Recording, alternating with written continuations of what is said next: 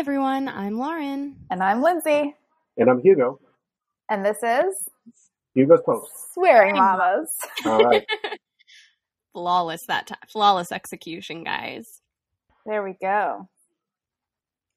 All right. So do we want to get into what today's episode is? Yes. It's the collab of 2020. Oh, wow. We're peaking early if this is the collab of 2020. You know, we have high expectations. Oh, all right. Okay. I mean, my hope is that, like, with this amazing collab, we will finally get to have Bill Nye on. This will catch his attention, though. This will be We're the one. overdue, for sure. I know. So, yeah, we have Hugo from Hugo's Post. And I'm Lauren, as I said in the intro, and I'm Lindsay. Are we doing that? And this is where, what if this whole episode was just us over and over saying our names? Yeah, and introducing. Anyway, we're going to talk about some things, and we're all going to share our opinions. So first, though, before we jump in, Swearing Mamas, if you're new to us, we kind of talk about parenting. We try and have a laugh about it, and also maybe we bitch a little bit about things. And sometimes we have our serious, heartfelt moments as well. And then it's often ruined by God knows what. Shrek. Yeah. What else? Shower oranges. Or potty. What did I say a couple episodes ago? Potty staging. You potty said that staging. 2 times. I have to now bring it up 3. Many Scooby-Doo references. Lots of bad jokes. Me saying daddy. Ugh. That's our Which may not be a bad thing. Hey. I've got someone on my team. I'm just gonna skate over that.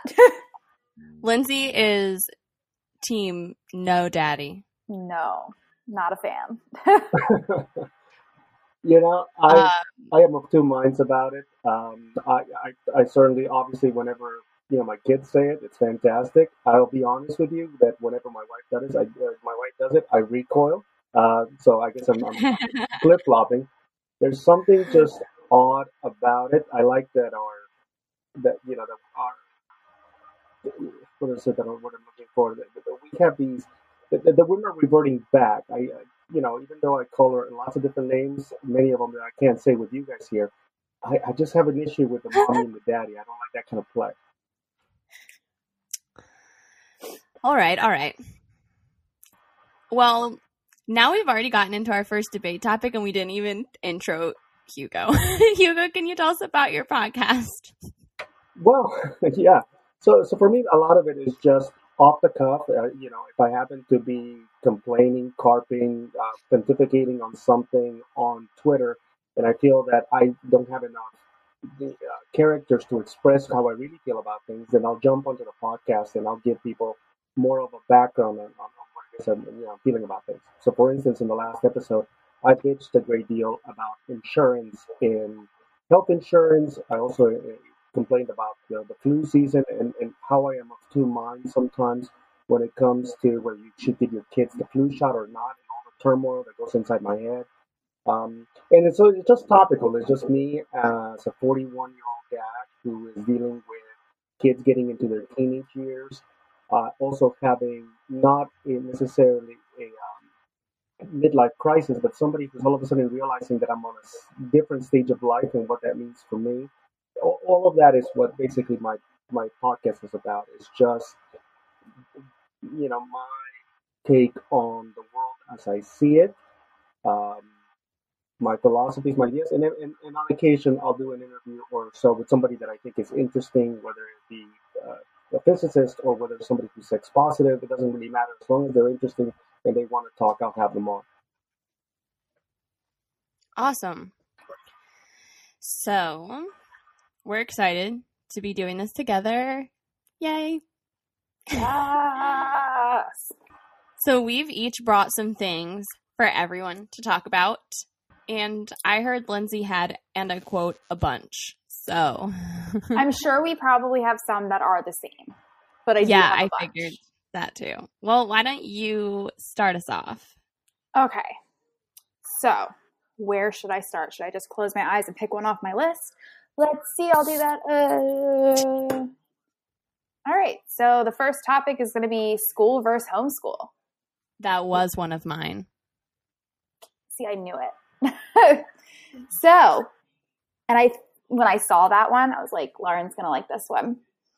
All right. So, where do we stand on homeschooling versus having your child go away to school? And I think, Hugo, you'll be able to actually talk about this more since your children are in school or school age. Yeah, I mean, I think that certainly we live in a time when there are options, and that's a good thing. You know, I have seen kids who have a great degree of anxiety that just don't do very well in the public school setting. And I've talked to some of those parents, and they realize that very, very early on that it's being in that kind of environment is too taxing on them. Also, bullying is an issue, and so there are times when, if you have the financial means, or if you can make the sacrifices to take on homeschooling, then we think you definitely should. With that being said, I've always felt that there's a component of schooling that prepares you for the world as far as coping with other people in an environment. I mean, I think that socialization is so important. I know, for instance, middle school, because I spend a lot of time volunteering at my kids' middle school. It's a rough place to be. It was rough when I was a kid. It's rough now. But somehow my kids are navigating through that world with very little issue. But they're also realizing that the stuff that they see on TV doesn't necessarily correlate to what real life is like, and that they have to deal with tough personalities, adults and kids that they may or may not like. What gossip is in how social media is now affecting it, and all of that training cannot necessarily be done. All that socialization cannot necessarily be done at the homeschool level. So I think it's a give and take like anything else. Yes, good I answer. agree as well. That was a good answer. Well, yeah. It's just odd, you know. Schooling is, I don't know. I mean, you guys are probably, and I don't mean this, in a weird way, but you guys are probably closer to high school and middle school than I am. I mean, again, I'm 40 something, but I don't know that we have changed all that much as people, with the exception of social media. And you know, like I said, I just think that homeschool, as good as it is, it's sequestering your kid for good reason, but at the same time, how do you teach them that they have to play along with others, whether they like them or not? Yes. Also, it's like I always say, if I felt like that's where my skills were and I was qualified enough to be my kid's educator, then I would have been a teacher. So it's also for me, I'm just kind of like, yeah, I also don't know that I trust myself to be the only source of their education. Although, I mean, it's not a diss against homeschool parents. Obviously there are plenty of really super smart homeschooled kids who their parents have done it correctly, but I just feel like I mean, I don't know. I feel like there are plenty. Yeah, in a certain way, also, it's a component of your financial situation. Homeschooling requires, to a certain degree, that a parent stay back at home, and not every household has the ability to do so. To a certain degree, I think that there's a demographic or a caste or a group that can afford to do so, and good and fully for them if they can. But it isn't for everybody. Plenty of parents who would love to stay at home with their kids, but they just can't financially do it. Right. Yeah. Once my kid's in school, I'll definitely be working. And I don't know. Like, it seems like I'm going to be serious here. This is not like an exaggeration. All of the parents I have met in my town that I live in now, all of them except for maybe one Well, I guess two, because one of them has a school-age kid. So all of them then, except for two that I can think of, are planning to homeschool. So I think that's crazy. And also, I'm like, fine, you keep your kids at home, and my kid's going to have small class sizes, plenty of time with the teacher. He's going to be having a short wait in the lunch line. Like, you know? Yeah. I think, sorry, I think it really depends on the child as well. My husband's going to kill me. But he actually was homeschooled through his whole school career, if you will. And there are just some things that he doesn't know because he was homeschooled. And it literally makes me laugh sometimes because I'm just like, why don't you know that?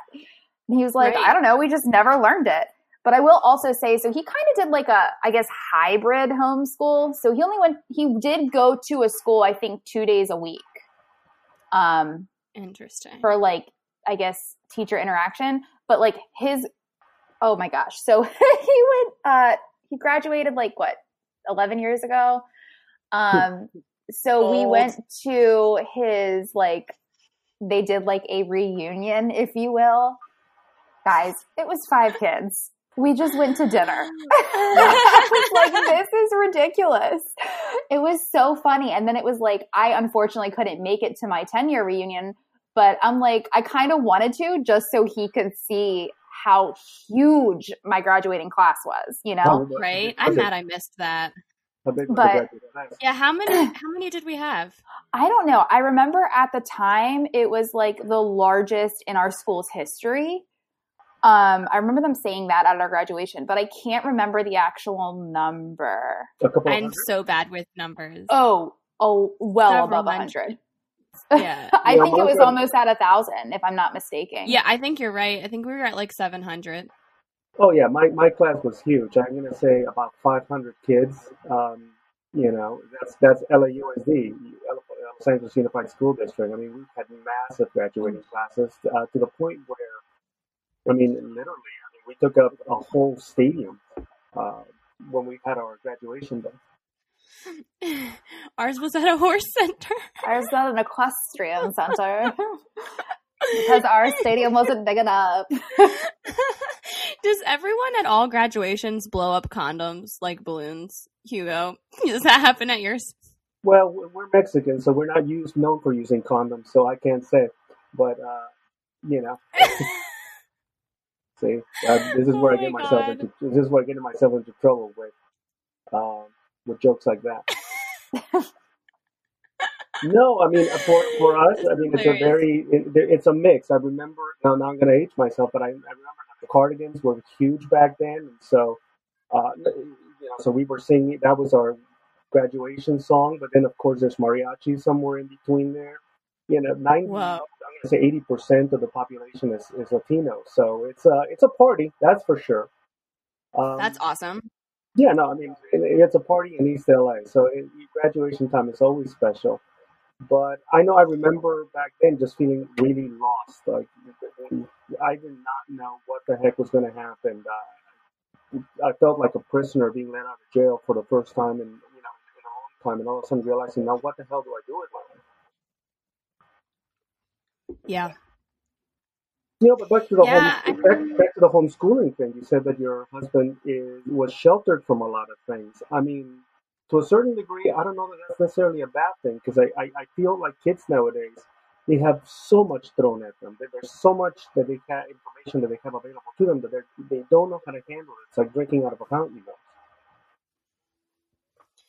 Yeah, and that's actually the reason that, like, the parents that I hear talk about it in my area, they're always saying they want to, like, protect their kids.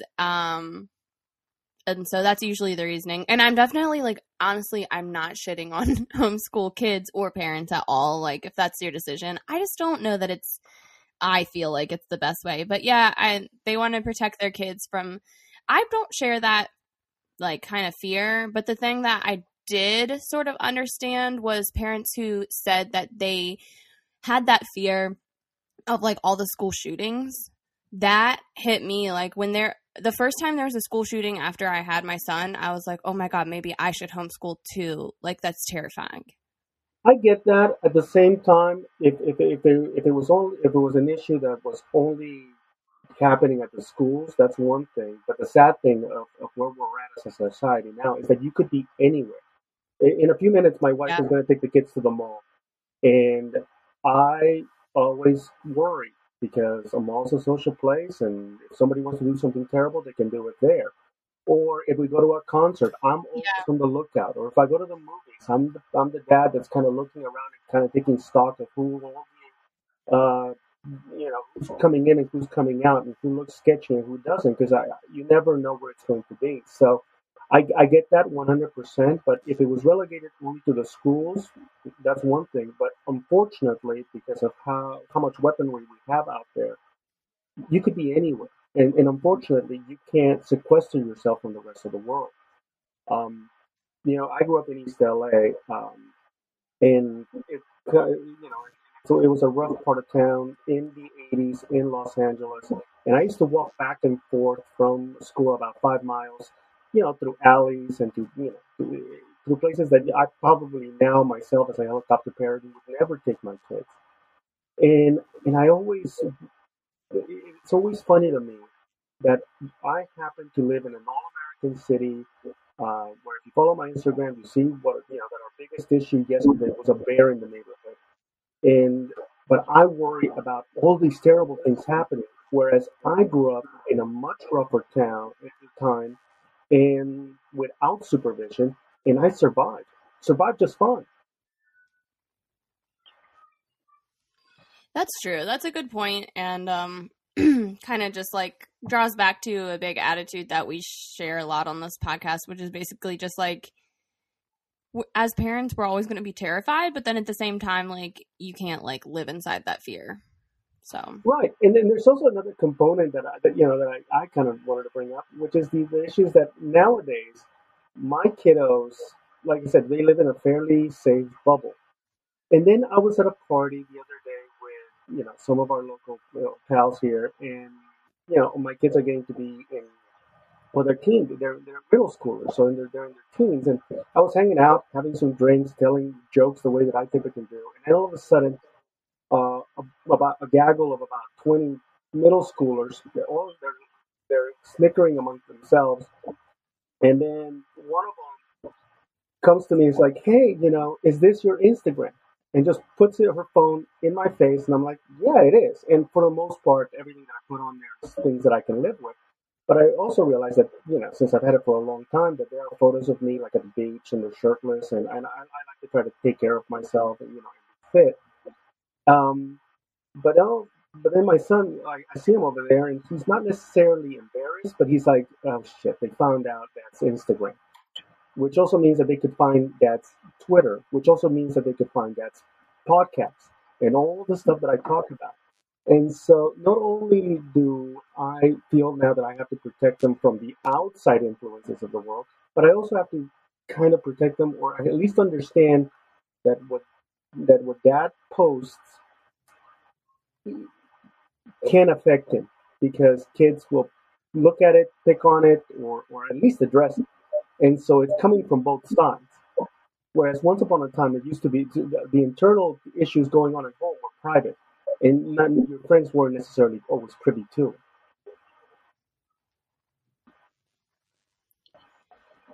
yeah, definitely been kind of a different experience for us, I guess, growing up with that stuff more available. Lindsay, do you like care if Tim sees this podcast eventually? I don't know. I mean, I don't see why not. It's not like, it's a parenting podcast. I'm not doing anything to speak of the devil. He is now coming up the stairs. I mean, I did, though there is a clip of him in the last episode saying his poop is green. I mean, it was. What's up?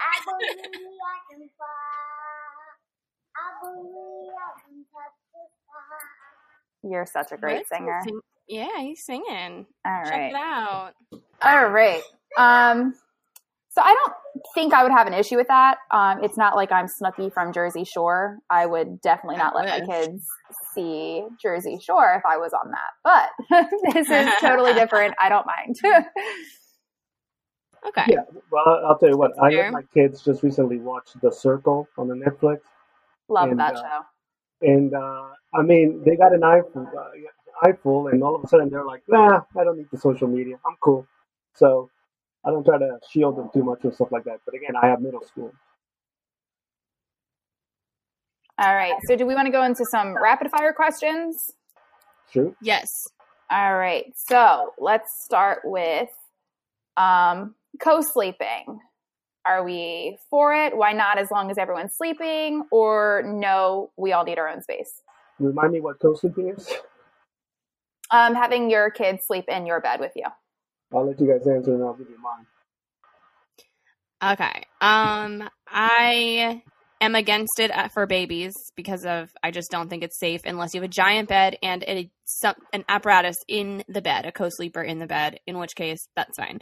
But just putting your baby between you in the bed, I know plenty of people do it safely, but there's so many unsafe possibilities. But once your kid gets older, whatever, I don't care. Do what you want. I wouldn't, but I mean, I'll let him sleep in here on occasion, but we're not doing this every night. I am the same way. I mean, I actually did sleep. Tim slept in our bed when he was an infant. Right. We had an apparatus in our bed. We've gone over this in an episode. Now I am in the no. We need our space.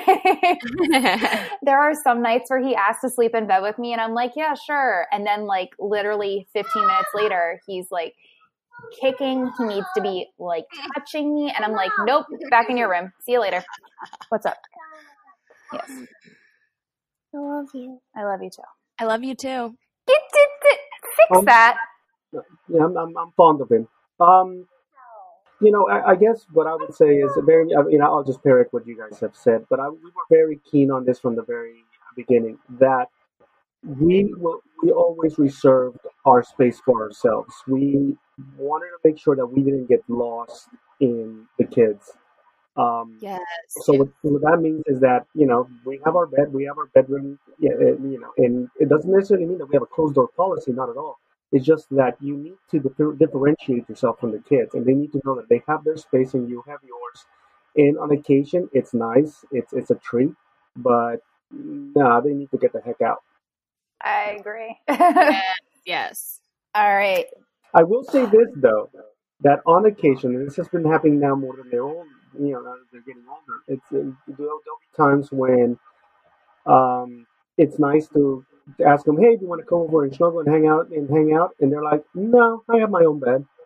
And then ironically, it sucks because it's like, well, you used to be my baby, now you don't want to anymore. So Yes. Careful what you ask for. Right. All right. What age to start potty training? Under 2 or over 2? Oh gosh, under 2. I mean, for me anyway. For us anyway. You said under? I Under couldn't hear 2. you. Under 2. Okay. Yeah, well, we all know I started under 2, but we're still potty training. But we started before. Yeah, I attempted under 2 and it just didn't work out. I gave up. I was like, you know what? It's whatever. He'll go when he's ready. So I did actually over 2. Yeah, All I mean, right. every kid's going to be a little bit different, but yeah. Yeah, all kids are different. It's the theme of this podcast. That is. All right. Next one is an interesting one. Do you kiss your kids on the lips? Yeah. Yes. All right. So this, I'm going to be the one that says no. But I will say that was for us, and I don't know about you guys, but that was something that my wife is of German descent, white girl, and I'm Latino, Mexican. And growing up, that was never a thing. To my parents, that was sacrilegious is the closest word that I'm going to find to it. And it wasn't something that I was used to. Kissing on the lips was reserved for, somebody that you're in love with or somebody that you find at 2 a.m. at a bar somewhere. And so boy or girl. Anyways, but it was one of those things where when my wife did it, like I had to question. I'm like, oh, I guess we're doing that now, because for her it was just a reflex. And then after a while, it just became the norm here, and it's not a big thing until my mother saw it, and then she questioned it. But our rule in our home is that mom does not get an opinion on how we raise the kids. Uh, Yes. she's more than welcome to call me to the side and say, hey, listen, but as far as her getting a vote, mom doesn't get a vote. And so, and she grew accustomed to it too. But I will say that for us, it was not an automatic, oh, it's just the way that it is. And it took me a second or two to like reconcile it and be all right with Yeah, I mean, like, don't get me wrong, I have, and Tim is now becoming, like, I guess not more interested in it. That sounds weird, but he sees Drew and I, or like on TV shows or whatever, people kissing. So he assumes that it's normal. And every time he like is like, no, on the lips, because I'm a head kisser. I'll just kiss the top of his head or his forehead or his cheek or whatever. And he'll be like, no, on the lips. And it's like, I do it just to like, comply because I don't want to upset my child. But in my head, I'm like, oh, this is strange. So, but it's like also I grew up from a family where it wasn't weird to kiss your parents. Like, I mean, but as I got older, it's weird to me. I don't do it I don't know. I'm just weird. Go ahead. I'm sorry. No, you're fine. I'm just weird. So That's true. Oh, that's undisputed. So the thing is also that one of the things that we are getting away from is, and I never liked it when my parents did it, so we don't do it. And that's the forcing of a kiss, no matter what it is. My parents always made you do it, or like if you were saying good night to your dad, oh, you have to kiss your dad good night, whether you were pissed off at him or not because he was being an asshole.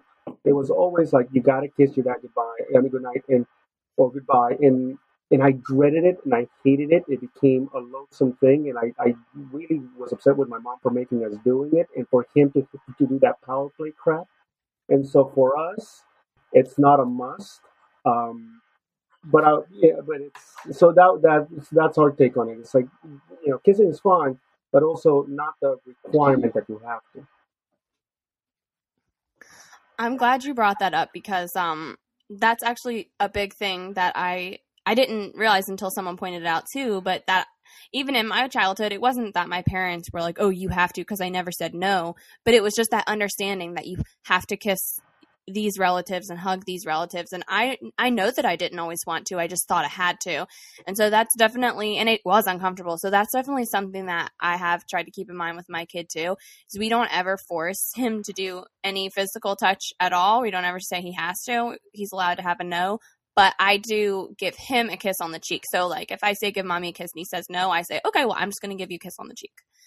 That's funny because with Tim, Tim's older than Oliver, and Tim, he's vocal about it. Like Drew's grandmother, we were all over Drew's parents' house, and Drew's grandmother was like, okay, I'm leaving. Tim, can I have a hug? And Tim looked at her and went, maybe tomorrow, and walked away. And it was like, that was the end of it. She was like, okay, maybe tomorrow. Yeah, it's fair. Everybody doesn't want to be physical all the time. Right. And it's like, I mean, you know me, Lauren, I don't do hugs. I don't do anything like that. And I guess my son is getting that from me. So it's just funny to see him respond that way. It's interesting, and I don't want to get too woke here, but one of the things that I'm very cognizant is that, again, I am, between my wife and I am definitely the more uh, romantic, emotional, actually is a better word. I'm the more emotional person. I'm the one that requires hugs and kisses, and I told her the other day, and it's been an argument that we've had for the longest time. I need to be told I'm loved. I need to be shown that I'm loved. Whereas with her, she just takes it as a given. That, hey, Hugo's always going to be there for me, so I don't need to hear it all the time, but I need to hear it. But one of the things that I'm being more cognizant of is that I am the model for my children, in the sense of how a father or a man behaves. And one of the things that I'm more cognizant of now is that I do ask for permission to hug and to some degree kiss, or that if I'm out and about anywhere and I see my friends, I'm usually very quick to touch. But nowadays, because I know that my kids are around, I am more mindful of asking for that. Because one of the things that I was telling my son is that you just never know whether somebody is a hugger or not a hugger, and until you have a certain rapport with somebody else, you kind of need to feel them out, ask permission, and understand where they're coming from, and don't just automatically assume that you have permission to touch. Nice. Right. All right. Next With that being one. said, almost nobody denies me a hug because I'm very huggable. All right. So the next one. What's your response to picky eaters? I'm making one dinner and one dinner only. Oh, I'll make whatever as long as they eat. Fuck no, motherfuckers. You eat what I make. Yes. Okay. Well, we all know my kid is still a fresh 2. So we can have somewhat of that discussion, but he is not yet able to tell me my stomach hurts, my mouth hurts. I don't like that. That made my stomach hurt last time I ate it. So because I can't know those things yet, I give him options, but they're not unlimited. So he has those little sectioned off plates, the portioned ones that usually have 3 sections. So usually I put 3 things on the plate, sometimes 4, small servings of things that I either know he will like some of them. Usually there's at least something I know he'll eat, or things that I think he'll like, and I try to make it look nice, and that's pretty much the best. If he absolutely ate nothing, then I'll give up and give him a snack bar, because I don't want to send him to bed hungry. Oh, girl, you'll get over that. Trust me. Well, I will when he's old enough to talk to me, but now, the other day, we had this whole war over eating, and then I took him into nap without food, and he starts chewing on his fingers, and I'm like, oh my God, you're getting another tooth, and you were in pain while eating, and I yelled at you. I felt like shit. So I'm trying to wait until we get past that page to be too strict, but I also have this whole thing about not cultivating an emotional eating environment, Yeah. I mean, don't get me wrong. There are some times where I make dinner and I know Tim's not going to eat it. So I will ask him, what does he want for dinner? Because I know he's not going to eat what Drew and I are having. But when he gets to pick his dinner, it's from a limited option, and it's foods that are fast and easy to make. So it'll be mac and cheese or chicken nuggets. It'll be something that I can just, it's not going to take me forever to make. And I usually still have him try whatever it is Drew and I are having. But yes, I think that's perfect. A good chunk of what we are eating, because they have to. That's just the whole thing. They have to make the attempt. I'm not an ogre about it. I make about 99% of the meals here at home.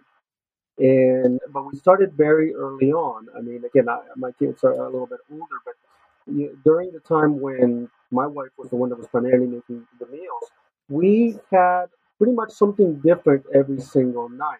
We were with a company called Dream Dinners back then, where you go and pre-make your meals for the month. And so because it was the easier way for us to go around getting our food to us and not have to go to restaurants every single day, or not have to shop for all the ingredients. And so we would go to use this place. And the kids got used to the fact that there was always something a little bit different. Some recipes, some things that we made were favorites, some were not.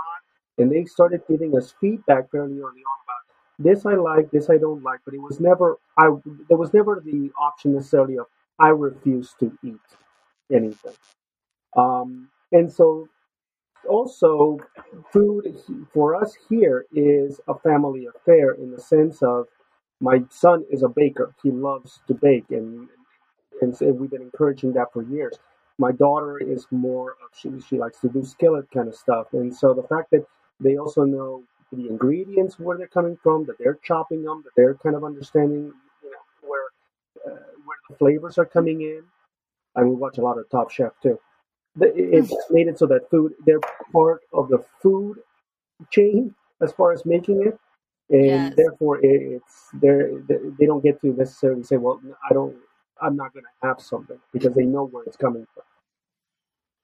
That's a really good point, and that's also something that I hope, like, as my kid gets older, I hope to, I'm already starting to have him help me a little bit when he can, but I'm excited to get into that because I've definitely seen that help with kids that I've, like, nannied and stuff in the past. So, when do you guys think that age sort of hit where you felt comfortable to be like, well, you're eating this or you're not, or you felt comfortable to, like, really enforce those kind of boundaries with your kid? Well, I guess I would say around third grade, fourth grade is probably when they have enough palate, or experience of palate, Okay. to know what it is that they like and they don't like. I mean, for instance, with us, tomato is a non-starter here. Everybody hates it except me.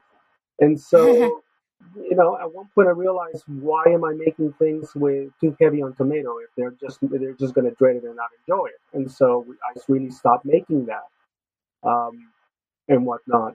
Um, and broccoli is another one.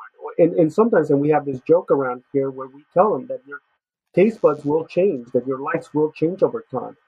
But I think that around that third and fourth grade year, that's when they start being able to truly verbalize and have enough experience in what they've had in the past to say, hey, I like this, and I don't like that for now. And so as the person kind of plans for the shopping and plans the dinner, then I make adjustments of, I'll just try to make things that that need to be made, but not necessarily emphasize on the ingredients that I know that they're just not keen on. Cool. As for me, we're still in that gray area. But I know from when I was a child that my son is on the smaller side of, like, the weight spectrum. And I sometimes don't even fight with him, just for the fact that it's like, as long as you eat something, I honestly don't care what it is. So it's like, he won't eat dinner. He'll get up, he'll go play and do whatever. Fine. Then, like, an hour later, he's like, oh, I'm hungry. And I'm like, okay, what do you want? And he'll just tell me what he wants. I usually give it to him because at least he's eating something. Yep. Or some nights I'm just like, you know what? Like, you're clearly not starving because you would have ate dinner that's been sitting at the table. So it's time for bed. The end. That was last night. I was like, I'm not going to fight with you. We're going to bed. It is bedtime.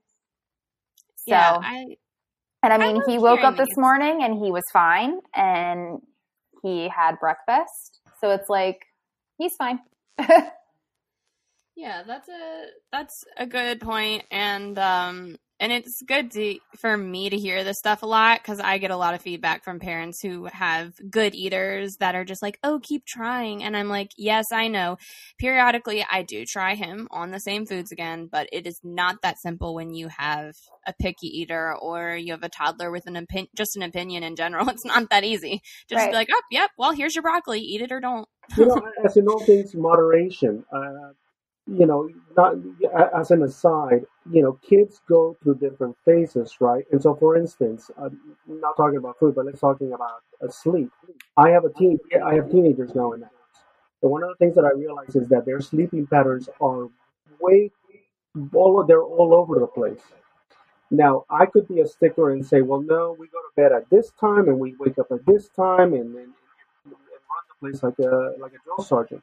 But what I realize is that their bodies are telling them what it is and what they don't, what they need and what they don't need. I mean, we have these internal clocks that we may not understand, but our bodies, for the most part, are trying to keep us alive and tell us what it is that we need at any given point in time.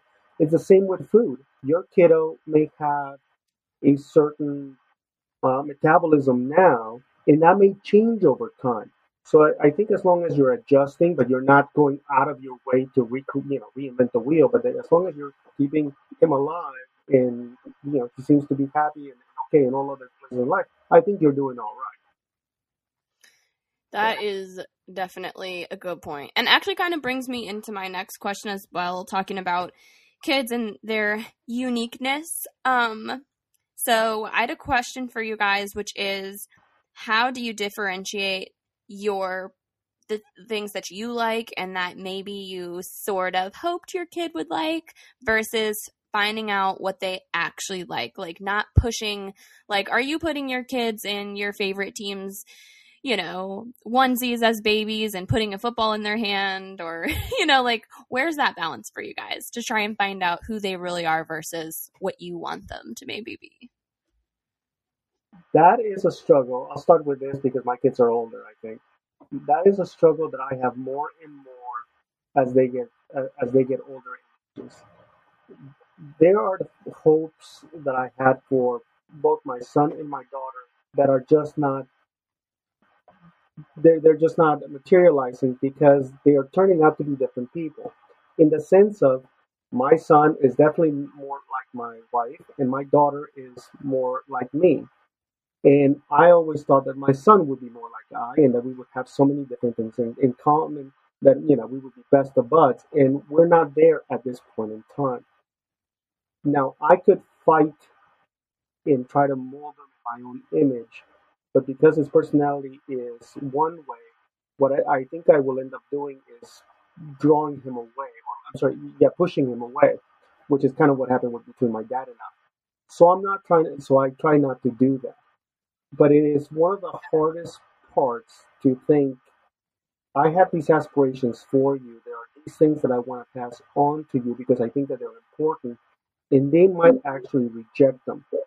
And the ability of an adult to realize that they are going to go a different way and be okay with it, that is one of the hardest things to do. And for me, it's the writing. I'm a writer. I've always been one, and my kids are not. They're more on the mathematical end, and I struggle with understanding them in that sense. But I can't force them to write, or it would be like if so one of us was a musician, and you want your kid desperately to be a musician like you, and they say, "I just don't like that. It's just not something that I want to do. I don't want to pick a violin or piano. I don't want to sing." It would be hard for you Thank God my kid does. But it also will change, or it might change. And so I think the the balance that I'm trying to strike as a parent is, there are things that I will pass on to you because they have helped me in my life. But once I have given them to you, you need to have your own agency to make decisions about the person that you want to be, and I have to figure out a way to be proud of that. Um, because if I'm not, then I'm going to lose my relationship with my kid, and that would be a real tragedy. Right. Just to piggyback off of that, I think it's just you just need to teach your kids the right values and like things like that.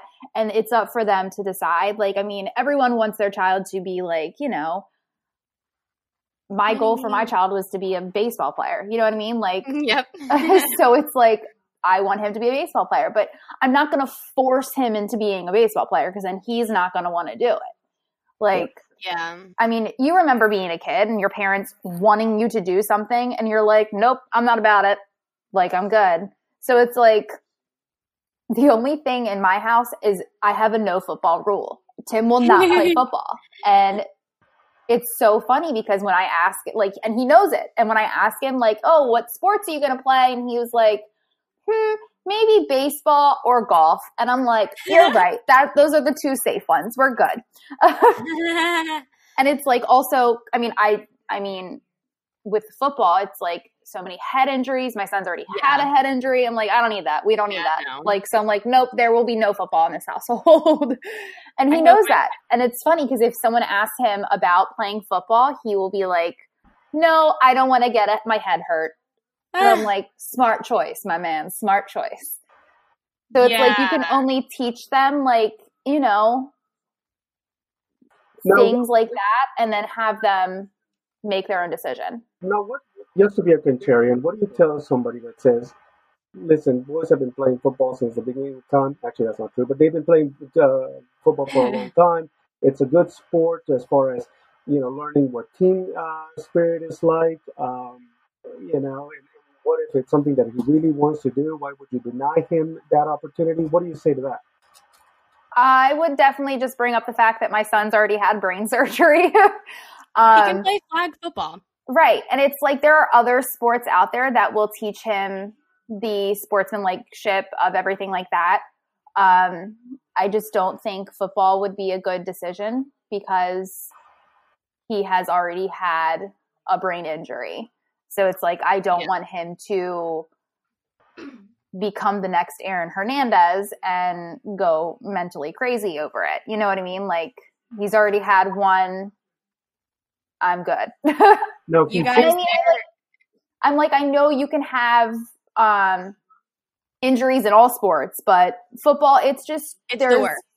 too many there's too many cases now coming out of people having CTE, and I think that's what it's called. I just don't want my son to be a part of that. I don't know that we would necessarily consider it a rule. I know that it's something that my children are not necessarily gravitating towards too, so we don't need to worry about it. But I guess my football is the military. Like I would rather my children not go into the military unless they were going to go something where it was going to be more on the technological side or anything along those lines. I just don't feel like putting my kids in harm's way if we don't have to. But one of the things I grapple with is the fact that there will be an age where our kids will be 16, 17, 18, and they will start making decisions about what it is that they want to do. And because I'm closer to that now than you guys are, I'm starting not to dread those moments of I want to do an activity that would not be your preference, mom and dad. And how do I end up being okay with that at that age? And how do I grapple with that? And I don't have good answers to that because I'm not there yet. Yeah, I mean, I have the same military issues probably as you. Yeah. And I haven't even thought of that yet. I don't know how I would act with that one. With football, I feel like it's a lot easier just for the fact that, I mean, well, somebody's got to pay for the equipment, so. Right. If I'm not paying for it, it's, too bad, so sad. But right. And let's be real. I mean, I don't think my child is going to be the next Tom Brady or anything like that. Where I live, we live in Baltimore. He has a more chance of being on the Orioles because they suck. You know what I mean? Like, it's good. Listen, as long as will he make it to the Ravens? Definitely not. I want Tim to be an Oriole. How about them O's, hon? Oh, God, no. Hey guys, hope you're enjoying this interview with Hugo from Hugo's Posts. We've got more to it, but we're splitting this episode into 2 parts. So we will have the second half for you guys in a couple of weeks. So stay tuned.